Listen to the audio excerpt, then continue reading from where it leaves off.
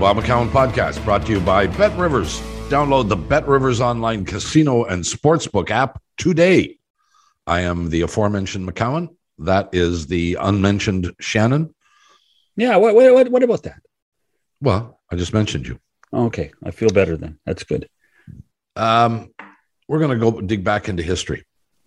In the early 1990s, I think there's some people who know this, but I was a co-owner of a restaurant called M.L. Garduni's, which was directly across the street from the main entrance of Maple Leaf Gardens. Corner of Carlton and Church. Not quite the corner. Yeah, but nonetheless. 40 feet. 40 feet.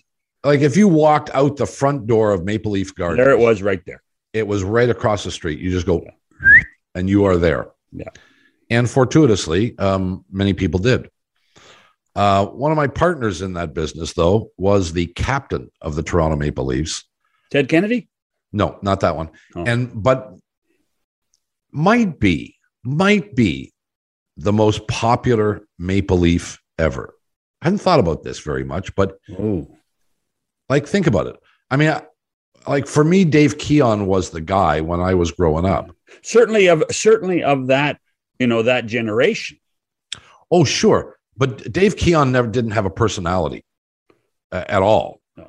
We didn't know very much about Dave Keon. He was soft-spoken. He didn't say much. He wasn't interviewed a lot. He wasn't high in the public profile. He wasn't funny. But that's where people wore shirts and ties and suits to Maple Leaf games. You're 100% right. Not jerseys or sweaters. 100% right. Times do change. Yeah. But Doug Gilmour was the people's captain. Yeah. He was the guy everybody loved. He was the leader of the team. He was the guy. And Dougie was my partner there as situations would happen. Years later, I wound up buying Doug Gilmour's house from him and lived in it for 15 years. Just sold a little over a year ago. So there are plenty of connections. And I know you knew Doug because you were working for Hockey Night right back then. Well, and even before that, before he was a Maple Leaf, you knew him in Calgary, right? We lived 3 houses apart in Calgary. You go. And so I was mowing my lawn and he was having somebody mow his. Well, that's him. We're going to have a chat with Dougie today. The former Leaf captain will join us, Doug Gilmour, when we come back after these messages. We are back. It's McCown and Shannon on the program today. And look what the cat dragged in. The former captain of the Toronto Maple Leafs, Doug Gilmour, is with us. Well, how are you? Okay? Am I still there? Or are you yeah, you're still there. You're okay. Good. Perfect. Things okay with you? Things are great. My golf game sucks, but beyond that, I'm looking forward to hockey season to start and do what we always do. Yeah. Well, what does keep you busy these days? We got our own line of swag and different things, John, and a lot of carryovers from COVID as well. So that it was obviously canceled, and now it's coming back. So, like I said, a lot of charity work, and it's been a lot of fun. So I got a few things that you and I have never talked about. Dougie and I have known each other for, I don't know, 20, 25 years, something like that. Yeah, since 1993, really. Yeah, we were partners in a restaurant in downtown Toronto called Garduni's, right across from the old Maple Leaf Gardens. So when you chose a number, I know you've chosen a few over the course of your career. What came into mind? Was it just a number? Did it mean anything to you, each one of them, or what? Well, growing up in Kingston, I played defense, and I wore number 4, just like Bobby wore Doug Gilmour. So, yeah. And then when I moved to forward, I wore number 9 in junior, and then 18 in St. Louis. I didn't really have a choice. They just gave me that number. Then Perry Turnbull's traded, and I took over number 9. Got traded to Calgary. Some guy with a bushy mustache, had number 9. Yeah. Tim Hunter had 19. Well, I wasn't going to get that one. And then Joel Otto, 29. And that's more of a goalie's number to me. So I went to 39. So when I got traded from, I pretty much, I knew I was going to be traded. I didn't know when, at what point in time. Hold on. You knew you were going to be traded. You went in and asked for a trade. Well, not really, John, because what happened is I was rooming. Tim Sweeney and I are roommates we're in San Francisco playing at the Cow Palace. And believe it or not, my joining room was with Doug Risebrough. So I got up to go to the bathroom in the morning about 7 a.m. and I heard him talking about me because I took him to arbitration and he felt he lost and whatever. So I just heard my name come up. He goes, yeah, I'm going to trade that guy. I'm going to trade this guy. And so I knew it was coming, and I just had to pick a date really when I was going to walk. Mm-hmm. But you had let's be honest, the relationship between you and Risebrough was not the best. But you did have long discussions with him saying, hey, I know you're going to trade me. Well, we didn't like each other as players. And then as an assistant coach, he really didn't talk to me that much and whatever. Then he became GM. And again, I took him to arbitration, and that wasn't, it was from my side of it, it was a little embarrassing because he wasn't prepared. It was his first arbitration. My agent, Larry Kelly, was obviously a lawyer, just stood up there and read about 200 things. We had affidavits from other players that you're allowed to do at that time. And again, it's just, he played me a lot. I can say that sometimes he wanted me to play more like he did, in a sense that more physical than like the offensive side of the game. So again, New Year's Eve happened, and I told the team, we had a team party, and I said, guys, I'm going to go play with Hockey Canada. It's in Calgary until I get traded. And the next day I walked in to see Mr. Risebrough, and I packed my equipment up and I told him I was going to go to Team Canada. And he says, well, if you walk today, you're going to be traded. And 24 hours later, 10 players. Wow. I'd never heard the Hockey Canada part. I'll be honest. I had never heard that part about you going to play. So that would have been preparing for the 92 Olympics. Is that right? Well, I wouldn't even say that, John. It was more that it was right there, right? So I could continue my conditioning and all that. And I knew I was going to be traded, but I didn't know, I thought maybe it's probably going to take a week, not 24 hours. So it was a nice surprise when I found out that I was going to Toronto, because I know the other team was Hartford, and who knows what would have happened there. Well, yeah. So when it was never a concept to go and play for Hockey Canada on a long-term basis. That was never the plan. No, that was just a thing for me to be in Calgary and train and get ready for when I'm going to get moved. So again, this had to be in the works, guys. But, you just don't do a trade in 24 hours. So I'm sure, Cliff Fletcher knew the players he was getting. And then, whoever they felt that they wanted in the trade, they got. So you were happy to go to Toronto, essentially, but you'd have probably been happy to go almost anywhere other than be in Calgary with Risebrough, right? Correct. Yes. Again, you play this game and you love the game. It doesn't really matter where you play, but you're going to go out and play as hard as you can. And I felt at that point in time, I was coming into my prime as well. And I was just, we had a good hockey club in Calgary. It's a shame that it was dismantled. Al McGinnis, Gary Suter, our rookie when we won the cup was Theo Fleury, Joe Newendike, Gary Roberts. The list goes on. How much talent we did have, and it's like I said, it's unfortunate. John was my neighbor in Calgary, and it was really, really kind of sad to see that team fall apart. And the fascination with it for me was that you were the only team in the history of the Montreal Forum to win the Stanley Cup in Montreal, a visiting team, only team in the history of the building.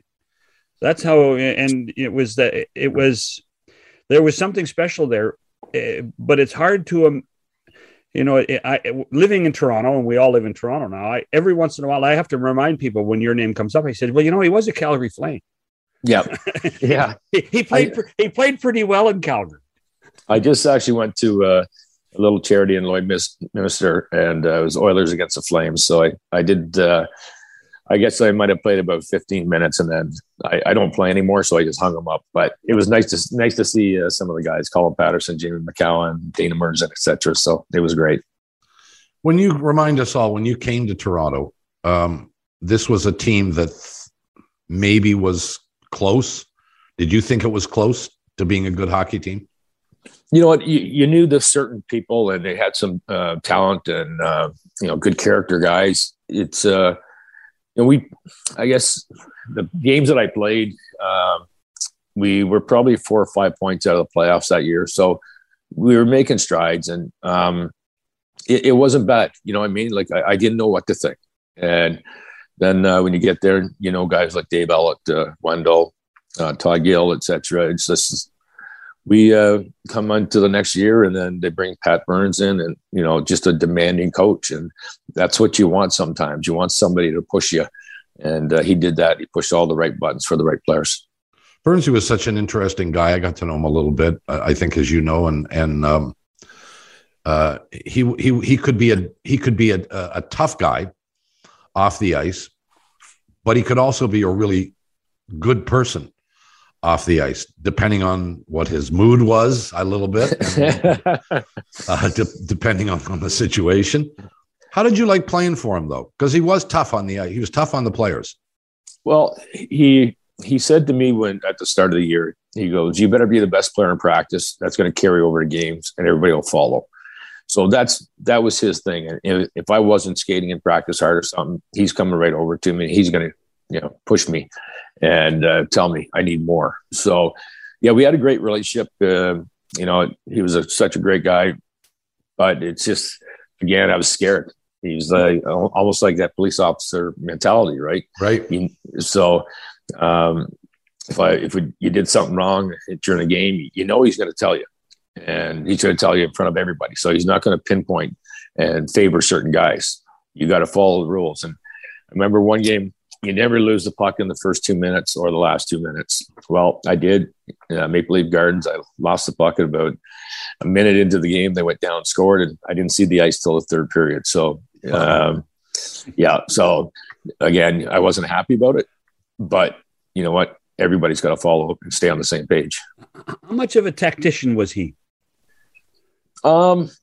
He was pretty good defensively. Defensive minded. Like he wanted.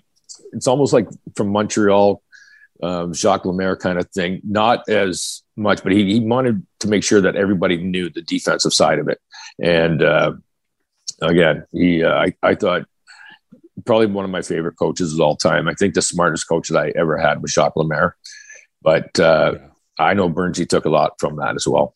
But so when you say the defensive minded, as the center, he would come to you and say, here are the 6 responsibilities you have in our own zone, or how would that work?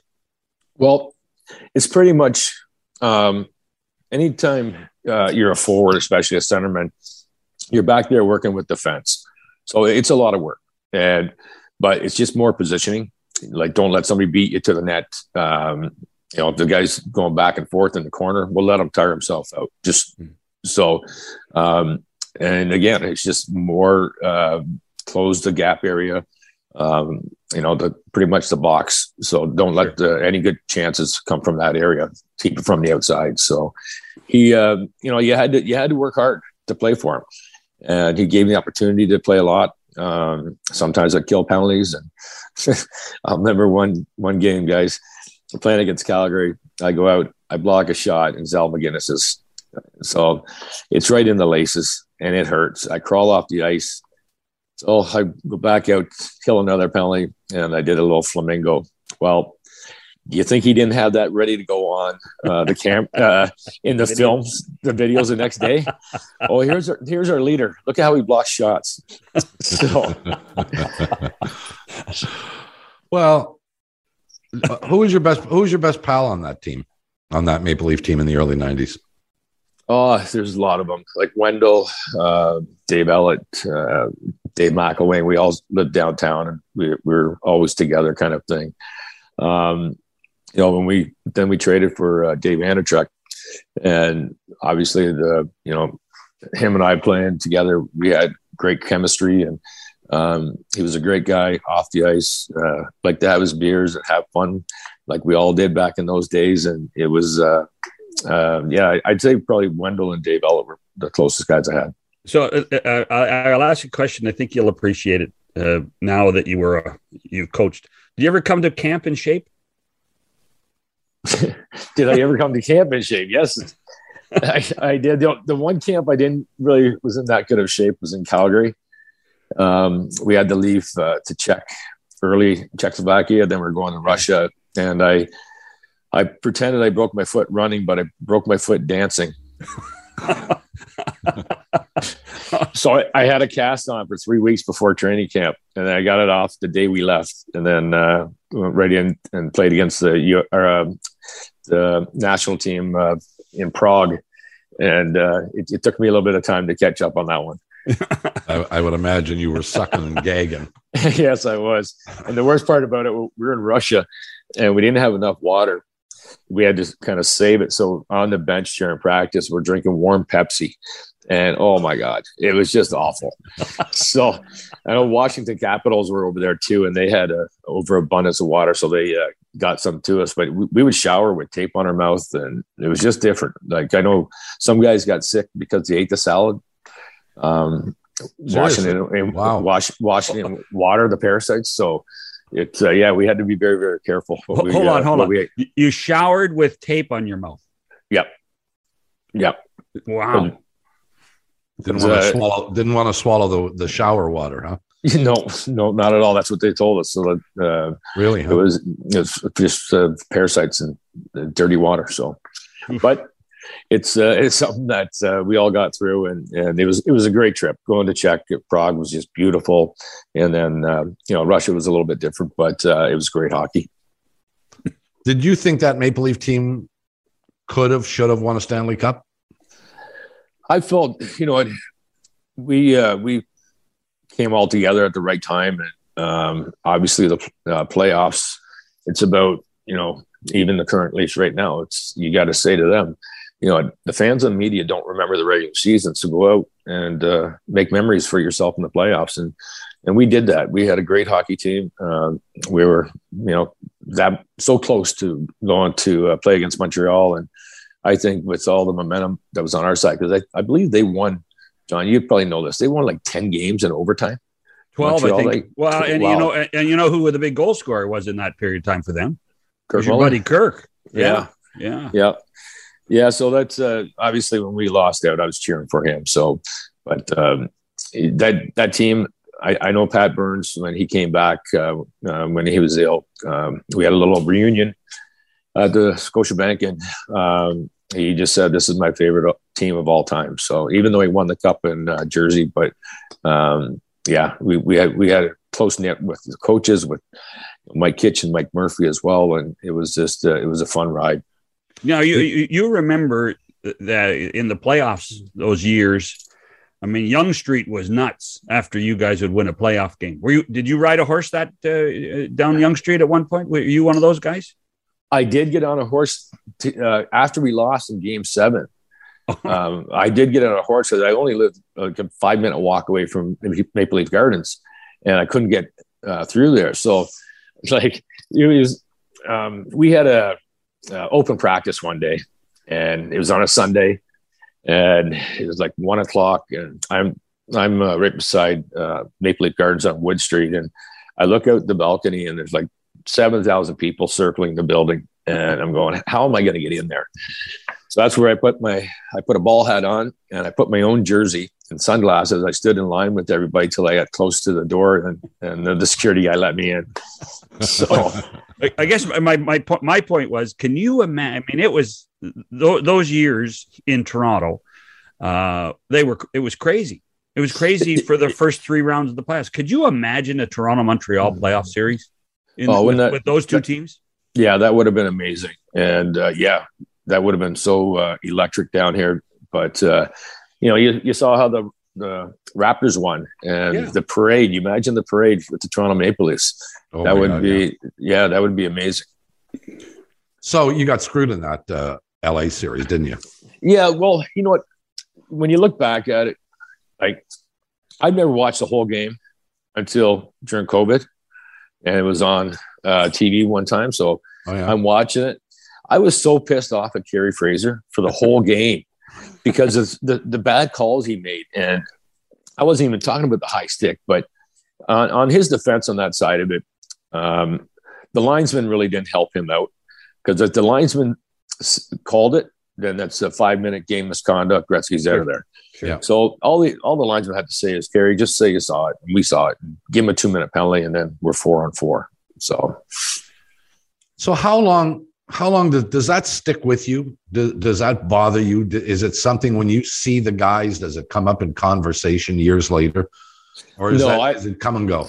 No, it's gone. I've seen Kerry at banquets and different things, and he's a great guy. And, you also feel bad for him as a person, because he took a lot of heat on this, and, it was crazy times, I'm sure, for many, many years. But I told Kerry, I said, I want to go back on the ice one last time after I got hurt.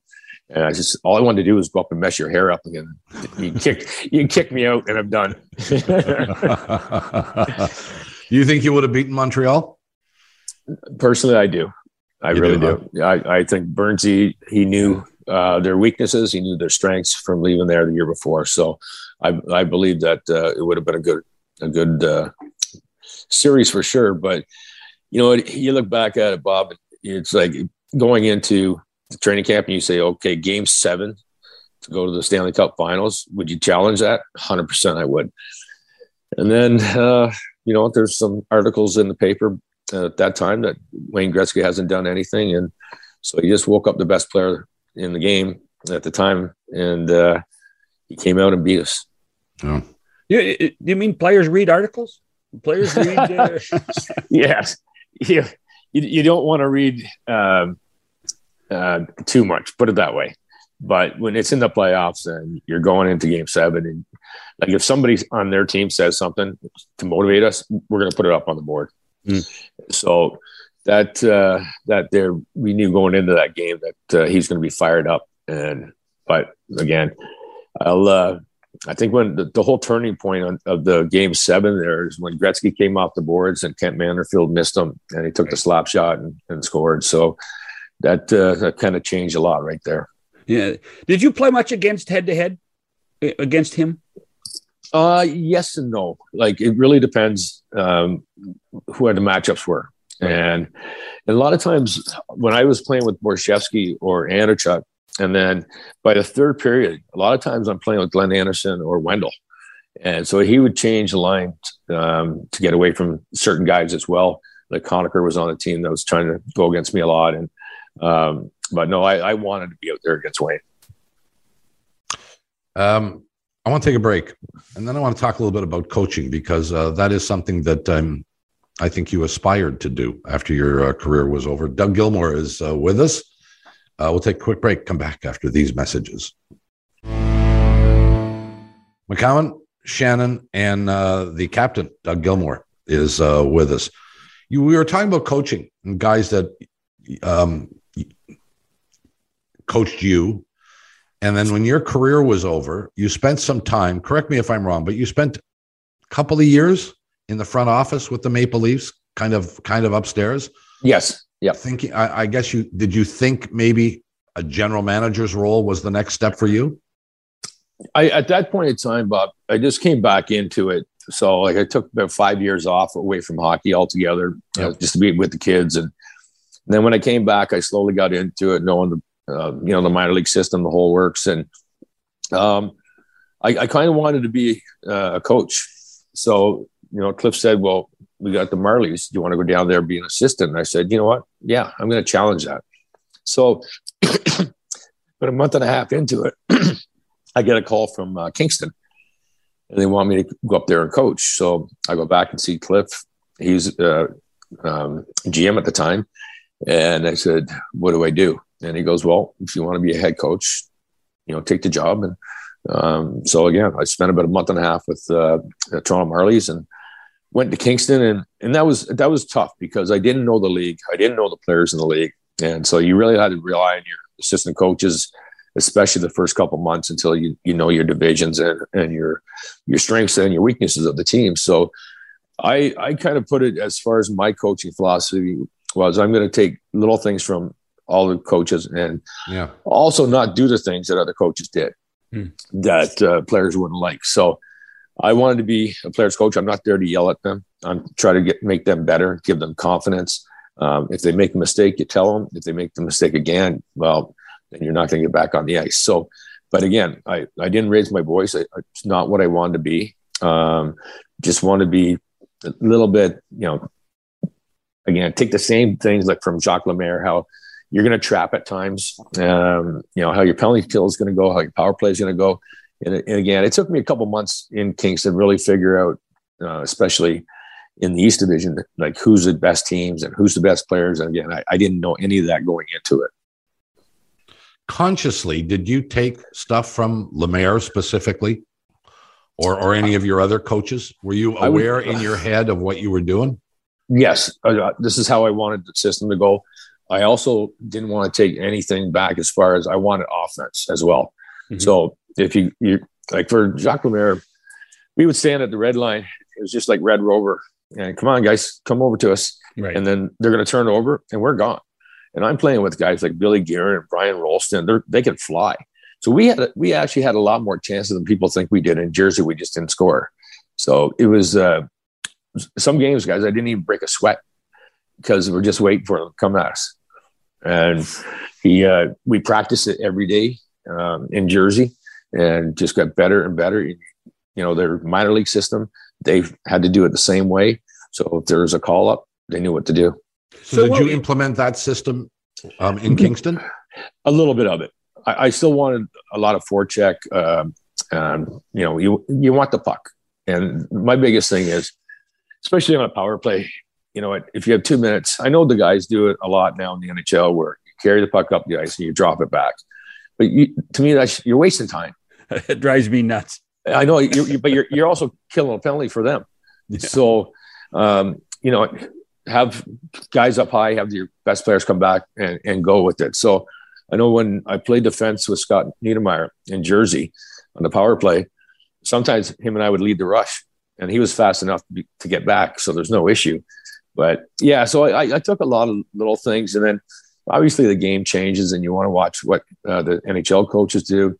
I try to implement that to our players all the time, guys. Watch the NHL. Watch what position you are and what player you like. Mm-hmm. Watch what he does out there. It goes a long way if you watch somebody. And even when I played, you had to pay attention. For me, I had to pay attention to the defense.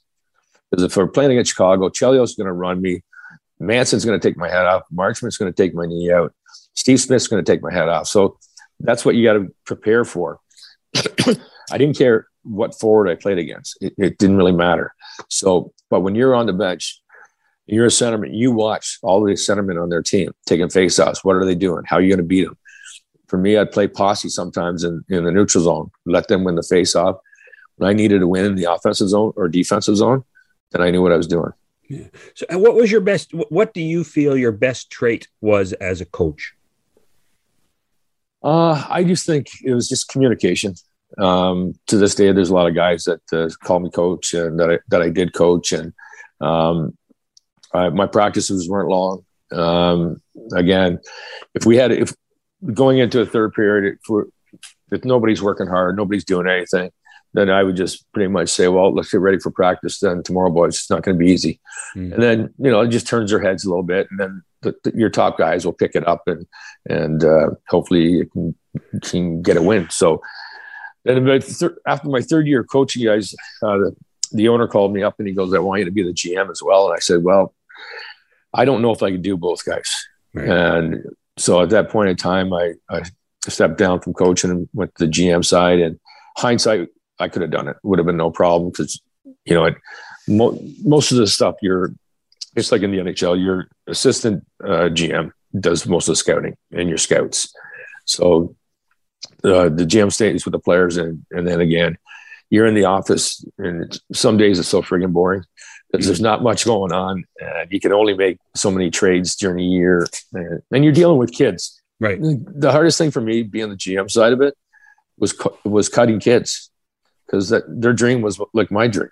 and I just kiboshed the dream. I know it's a reality, but it's not a lot of fun doing it. Yeah. The reason I ask you that is that we had a discussion earlier in the week about elite players learning how to coach.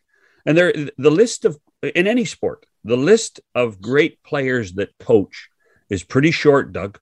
Yeah. Because they don't have enough patience, and they don't understand why their players or the athletes around them don't see the game as easy as they do. Did you run through that? You know what? It's hard to say. I never really, you don't try to implement your game into somebody else. You gotta look at what they're good at and what they're not good at, and just kind of try to make it better that way. So I think how a team has to base themselves on, especially in junior hockey, they play Friday, Saturday, Sunday pretty much, and it's not easy. So they need rest. You've got to follow the rules. You got your breakfast club that comes in the morning, the guys that are done school. You can't be late for certain things. You just got to kind of treat them as, your kids, but also adults in a sense that they, this is where you're going next, guys. Some guys are going pro, some guys are going to school. And again, for my side of the coaching side, for junior hockey especially, you have the team that you draft, right? So you don't know who the players are. And it's like, for me, I just, as the coach side of it, I just had to watch these guys in practice and watch them in games. And again, did I want to go to the next level, John? I don't know if I really wanted to go to the next level as a head coach. I would have easily gone as an assistant coach. Mm-hmm. And if I felt that I was ready to go as a head coach, then that'd be the next step. But it really wasn't in my makeup to say that I wanted to go and be a head coach. Well, that's interesting, that you say that, because, you take 5 years off after your career is over, you get back into the game and, sort of in the front office, then the opportunity to coach comes along and you take that. Yeah. And I think I know you well enough that you don't want to do something half-assed. 100%. You want to be good at what you do. And so you wind up going to junior. And I think in your head, Doug, what you wanted, that was a step towards a coaching job in the NHL. And I assume a head coaching job. Now you say maybe not, but yeah, well, I'm not going to take something I'm not prepared for. Mm. And that's like you guys are prepared every day when you do this job. Well, not necessarily. Okay. So, but you know what, again, you've got to know the league. You got to know the players. It's everything that puts that together. So, did I go to learn how to be a head coach? Yes. Did I think I'd go to the NHL as a head coach? Never really crossed my mind, guys. I really,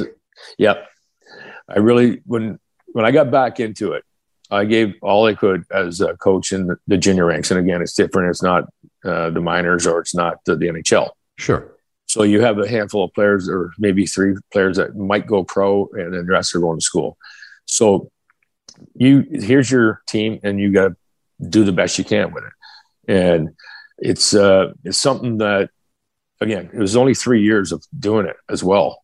So then I went to the GM side of it, and it was fun. But again, it's junior hockey, and it's not quite, sometimes a small market team like Kingston, we don't get the best players available. And so sometimes you got to, when you're in the draft, you're picking a kid in the draft that's not going to be drafted to the NHL, but it's going to be a really good junior you have for 4 years. Mm-hmm. Although you did have some pretty good players. When you think of, I think Sam was on your team, wasn't he? Sam Bennett was on your team? Yes. Lawson Krause was on your team? Lawson Krause was there. Roland McEwen on your team, right? Yes. Yeah.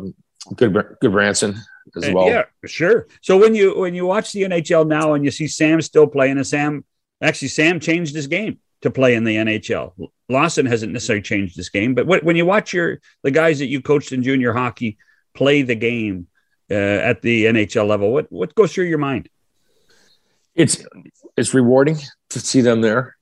More important, it's It's not rocket science here. It's the players that are going to go. Yeah. And he was one of those guys. He was driven. He was great in the dressing room. He competed for everybody, stood up for everybody. He was ready to be a pro at any time. Do you wake up in the morning sometimes and wonder what would have happened with your career if you'd continued coaching? Or are you happy you got out? Well, 11 years, Bob got in junior, and I live in Burlington. So as a GM side of it, most of the scouting is in Toronto, the GTHL. We have to go to certain tournaments to watch some American players. But again, the American players we might get would be from New York State area or Jersey. A lot of Michigan ones don't want to come to us. They want to stay near Windsor or London, Kitchener possibly. So it was an eye opener as being a GM, and when the best players available there and you can't get them, that sucks. But it was the travel from every day for not every day, but every week to go back and forth to Burlington, to Kingston, and it got to me. The 401 really did bug me, and my 407 bills were crazy, but it's the only way I was going to do it. When you look at where junior hockey is now, I mean, you played through an age where nobody talked about players getting paid. You guys got a monthly stipend. Yeah. And that was pretty much it. What do you think about players being paid, junior players being paid? Is that a good idea? You know what? I'm kind of on the fence because of how the owner side of it as well, how they afford it. There's a school package for every kid. And you think about it, if your team, you only have, in say 3 years, you have 6 kids that make the NHL, so their school package is gone. There's a lot of money that you're paying out there to the kids for, you can have the full rides are rent and books and schooling and all that, but you can only have 7 of those on your team. So when you trade for a guy, sometimes you might have to take his full package too. So as far as the players do kind of get paid, I know it's just probably $30 a week or whatever it is now. And then again, it's great for a family that can't afford his son to go to university after his playing career. So I think it's a great game. It's a great league. And I think it's okay the way it is. But the truth is, the kids, when they're playing, do not place a significant value. The majority of them do not place a significant value on the educational opportunities that are presented to them post their hockey career. Mm-hmm. They all want to play in the National Hockey League. These are the best juniors, essentially, in the world, right? Yep. And they want to play hockey. The value of that education program is inconsequential to them, at least the first couple of years, don't you think? Yeah, they don't care about that. It's more the parents. It's the families that want that. That's not every kid that comes into that junior team wants to go to the next level. Yeah. And again, it is a reality. It's hard to get there. But at the same time, that is a great backup plan. And I had a young kid we got from Sault Ste. Marie from one of my first trades with Cal Dubas. Kid from Toronto, kind of in the jungle behind Yorkdale Mall. And he was a good player. I don't think he was good enough to get the NHL, but he was a good player for us. He was a centerman. We had some defensemen hurt. He played defense for me. And here's why I'm bringing him up. His name is Mike Fine. And he went on to be the captain at the university downtown. Ryerson. And he, he came from a bad area, a single parent, and he's got a great job and he's done very well for himself. So it's rewarding to see stuff like that. So how might that's an interesting line of conversation. When you're on the bus, and God knows those bus rides are long, when you're on the bus with those players, do you get a chance to talk to them about, hey, listen, and particularly those, let's say the bottom 6 forwards and your your 5, 6, 7 defensemen to say, hey, listen, what are you going to do after you finish playing? Do you have time to talk to them, or is that in the job of being a coach in junior hockey? It's in between, John. It's a good question. You don't kind of bring something like that up until towards the end of the season, and a guy could be an overage, or it could be a 19-year-old that is not coming back as an overage. So, yeah, it's a fine line there. You don't want to still kibosh your dreams, and we want to make these players better still for us to do well in the playoffs. So, I think more that's at year-end meetings, and when we say bye to everybody, or the guys who are coming back, or the guys that are leaving, going to school, or if they're going somewhere else. So, yeah, we kind of assistant and I would sit down at the end of the year and one of the coaches, and we'd ask questions. Okay, what's your next step now? So you always want to kind of be in touch. You always have your phone number, and if you can help out in any way, that's what we did. So I'm sitting here thinking of what it would be like to have Doug Gilmour as my coach. There are plenty of junior coaches that are very good at what they do and have done it for a long period of time. But if I'm a 15, 16-year-old kid and I go to junior hockey and I've got a coach who I know as a coach, but I don't have any idea who he was as a player, my relationship with him is going to be, pure player coach. But I got Doug Gilmour as my head coach. I got a guy who's won Stanley Cups. But it was his parents that are more in tune with Doug Gilmour than the kid. Well, either way, I'm like, how much time did you spend or have to spend with kids or parents telling stories about Doug Gilmour? Truthfully, I didn't bring that up at any time. Really? I didn't. You don't go into it saying, "Well, when I played, I did this." You don't do that. You bring out facts to say, "Okay, see that player on that team? You want to be like that guy. You got the skill to be like that. You got the talent to be like that guy." So I would never really go back to my game. But what about them? Did they come? Did they always want to talk to you about Gretzky, the Game 7, all that stuff? No, that was more the parents. John was right on that one. Yeah, they know more about that than my game. So they'd go back and obviously YouTube and stuff, and they would come in and say, "Hey, I saw your game last night." But a lot of times they say, "What are the rules? What were the rules back then?" There were no rules. Yeah, there wasn't. It was like water skiing behind a 5-horse Merc. It's like all the way down the ice. Even my boys, they would laugh. Well, just don't high stick, don't cross check too hard. I guess maybe a trip and call here and there, but it's like there's no holding. Yeah, I use friction tape on my stick because it would grab onto the player's pants really well, so it's sticky. So in your time in Kingston, how many NHL teams called and said, "Hey, would you like to talk about a job?" Do you know what? I don't think I was coaching long enough to do that. It's nobody called. No, we get calls all the time from especially the assistant GMs. Sure, but it's about players. Yeah, and it's like what's he like off the ice and all that other stuff. And so no, I was committed, John, no matter what, to stay in Kingston for a little bit, because obviously I left home at an early age, and now I had a chance to be with my parents. Yeah. And I had a good 6-7 years with them before they passed on. So I got no regrets on what I did, and I enjoyed every minute of it. It's a lot of, especially the GM side, it's a lot of work. It's like 10 months of the year, no matter what, maybe even 11 for that matter, keeping an eye on what you need. Like, for example, we have a 50-man roster.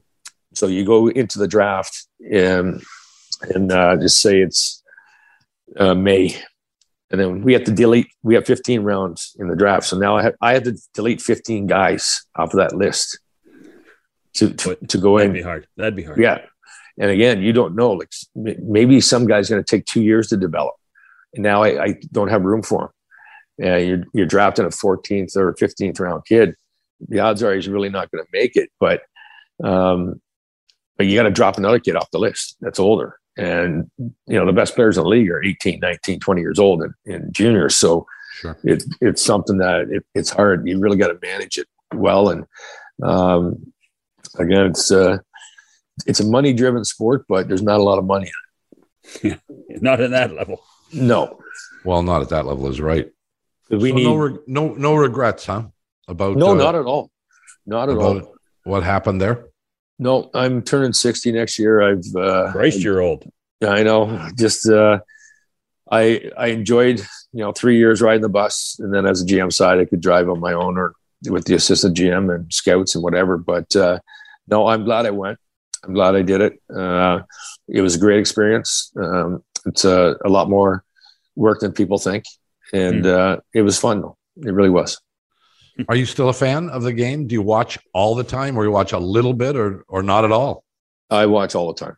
Do you? I'm a big fan. So I'm going to watch obviously the Leafs all the time, and I don't really catch some of the Calgary games anymore. It gets too late for me, but it's just unless it's a weekend kind of thing. But yeah, no, I love the game. I love watching it, and my other favorite sport is baseball. So I'm watching the Jades every night out here, loving it. Well, you certainly were. You were the focal point of sports in Toronto. You know that in the early 1990s. While the Blue Jays were winning World Series, there was always Doug Gilmour and the Toronto Maple Leafs. And that was as big as it got. And you deserved every minute of it based on your performance. Well, listen, man, timing was impeccable as far as my age and everything else. And then, just when you add players to a team that make it better, that goes a long way for a guy, especially like a guy like Wendell that was struggling with, on a losing team. And he's just a true warrior. I always tell a story about in 93, 94, we're playing against Vancouver, and Gito Ojek's all over me every shift. And so Wendell just went up to Pavel Bure. I said, if Gino touches Gilmour one more time, I'm going to knock you out. So Gino didn't come around me too often after that. So we didn't even get a chance to talk about that unique contract you had with the Maple Leafs, because really it couldn't exist now because of the salary cap and the way things are. But basically, they bought you lock, stock, and barrel, including your marketing rights, didn't they? They did, yes. Yeah. I had to sign off on a lot of stuff that way, but it was great. And I got traded to Jersey, and then the following year I had an option year in my contract. So no matter what, I was getting a raise. So it worked out. Yeah. Good. And you had to wear those damn cow stockings. It's good. Yeah. People, every once in a while, somebody will bring a poster out, and it's kind of neat to see it. But true story, the milk board brought me in for that, and I had to go in early, and they shaved my legs. They gave me a Speedo. Milk board spots, yeah. Yeah. So they gave me a Speedo. They shaved my legs, and they started, it was painting. It was in makeup. So you imagine standing there after you do the first set of the commercial. You got to take the jersey off because it's rubbing on your legs, and the makeup's being removed. And so now they bring in people from their staff and everything else to kind of a meet and greet. And I'm standing there with cow legs, a Speedo on, and I got to shake their hands. I said, turn the heat up, please. They were the good old days. They were. Yeah, man. We all remember very well. Listen, pal, we thank you very much for taking some time for us today. That was great fun. Anytime. I think people learned a lot about Doug Gilmour today, and well, they should. Thanks a lot. Continued happiness and success, and we'll chat down the road, I hope. Sounds good, Bob. Thanks, man. Thanks, John. All right, buddy. The captain, Doug Gilmour. We'll come back after these messages. Every fan knows the right player in the right position can be a game changer. Put LifeLock between your identity and identity thieves to monitor and alert you to threats you could miss. Plus, with a U.S.-based restoration specialist on your team, you won't have to face drained accounts, fraudulent loans, or other losses from identity theft alone. All backed by the LifeLock $1 Million Protection Package. Change the game on identity theft. Save up to 25% your first year at LifeLock.com/aware. We are back. Bob McCown, John Shannon, and our sincere thanks to Doug Gilmour. A good pal to both of us. Absolutely. And when you think about it, the Leafs of that vintage, 93 and 94, were really good. And people have put them on a pedestal, that team remains on a pedestal, similar to, in my mind, the 2015 Jays, Bob, right? Because they made such an impact. Didn't win a championship, but made a huge impact. And again, it goes back to generations talk about, well, remember the Gilmour goal against Curtis Joseph, and remember the Batista backflip.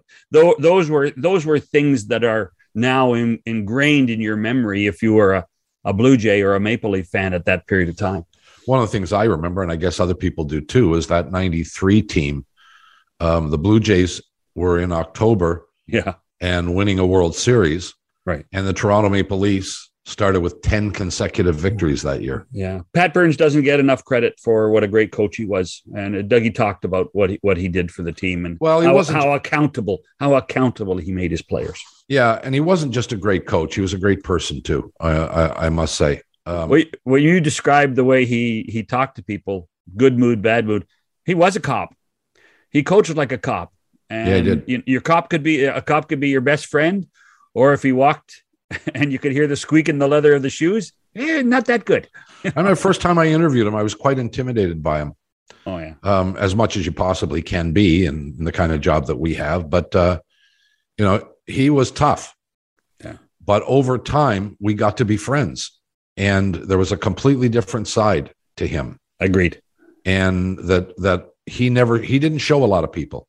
No, there are those that said, over the years, whether it was after he coached and he got to work in television on the French side, where we got to be very good friends. Pat Burns was a good person. He really was a very good person. And guys like Gilmour learned a lot from him on how to treat people. Well, I'm not going to disagree with you. I liked him very much, and was so sad that he left us prematurely. Far too soon. Blue Jays are playing well. Hardly ever. And they have a lead over, depending on when you're listening to this, they have a lead over Tampa right now. And who knows if they can keep it up over the one thing we can say is they won the series against Tampa. Well, they did. And but they have more to come. A few more series of great significance. I don't know if they can catch the New York Yankees, but if they can get the first wild card, that's big, because you get home field advantage if you do. We'll talk baseball tomorrow. We'll do that. Again, our thanks to Doug Gilmour for joining us. For John Shannon, Bob McCowan, we'll see you. Bye-bye, everybody.